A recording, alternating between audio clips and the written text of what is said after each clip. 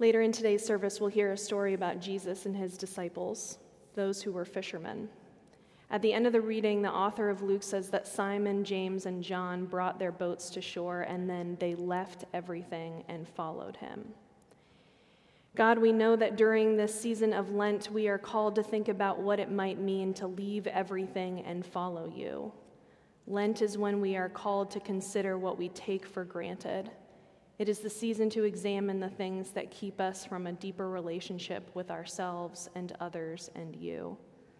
But that idea, God, that idea that these fishermen tied up their boats and simply left them, that after pulling in the biggest net full of fish they had ever caught, they just walked away, that's something that's hard for us to imagine. It's difficult for us to think about being so sure of something new and unknown that we would leave everything that is familiar. God, be with those who feel like they have already left everything familiar. Those who are grieving a loss, those who have lost a job or started a job, those who have lost a child or welcomed a child, those who are adjusting to a new diagnosis, those who are navigating this life now without someone who they love very much.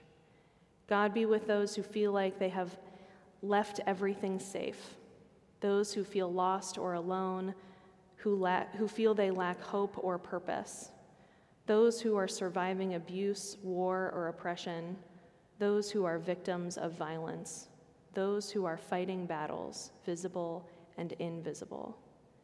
God, be with those who feel like they have left everything for others and who have very little left for themselves, those who are tired and worn down, those working overtime to make ends meet, those who are exhausted by overwork and underpayment, those who spend their time, paid or unpaid, in the service of others. God, be with us in our rocky attempts to follow you. Be with us as we nervously dock our boats. Help us to see what we are ready to give up, and be with us in the overwhelming grief of taking that first step to leave it. God, remind us that whatever we're saying goodbye to is still in your care, that the boats and the fish are still precious in your sight, and that the life we led as fishermen meant something and was valuable and worthy. May we trust that there is something wonderful waiting for us down the road, even if we can't see it yet. And may we trust that on every unknown path, you are there, each step of the way. We pray all of this in the name of the one who walks beside us in love, Jesus the Christ, who taught us to pray together by saying, Our Father, who art in heaven, hallowed be thy name. Thy kingdom come, thy will be done, on earth as it is in heaven. Give us this day our daily bread, and forgive us our trespasses, as we forgive those who trespass against us.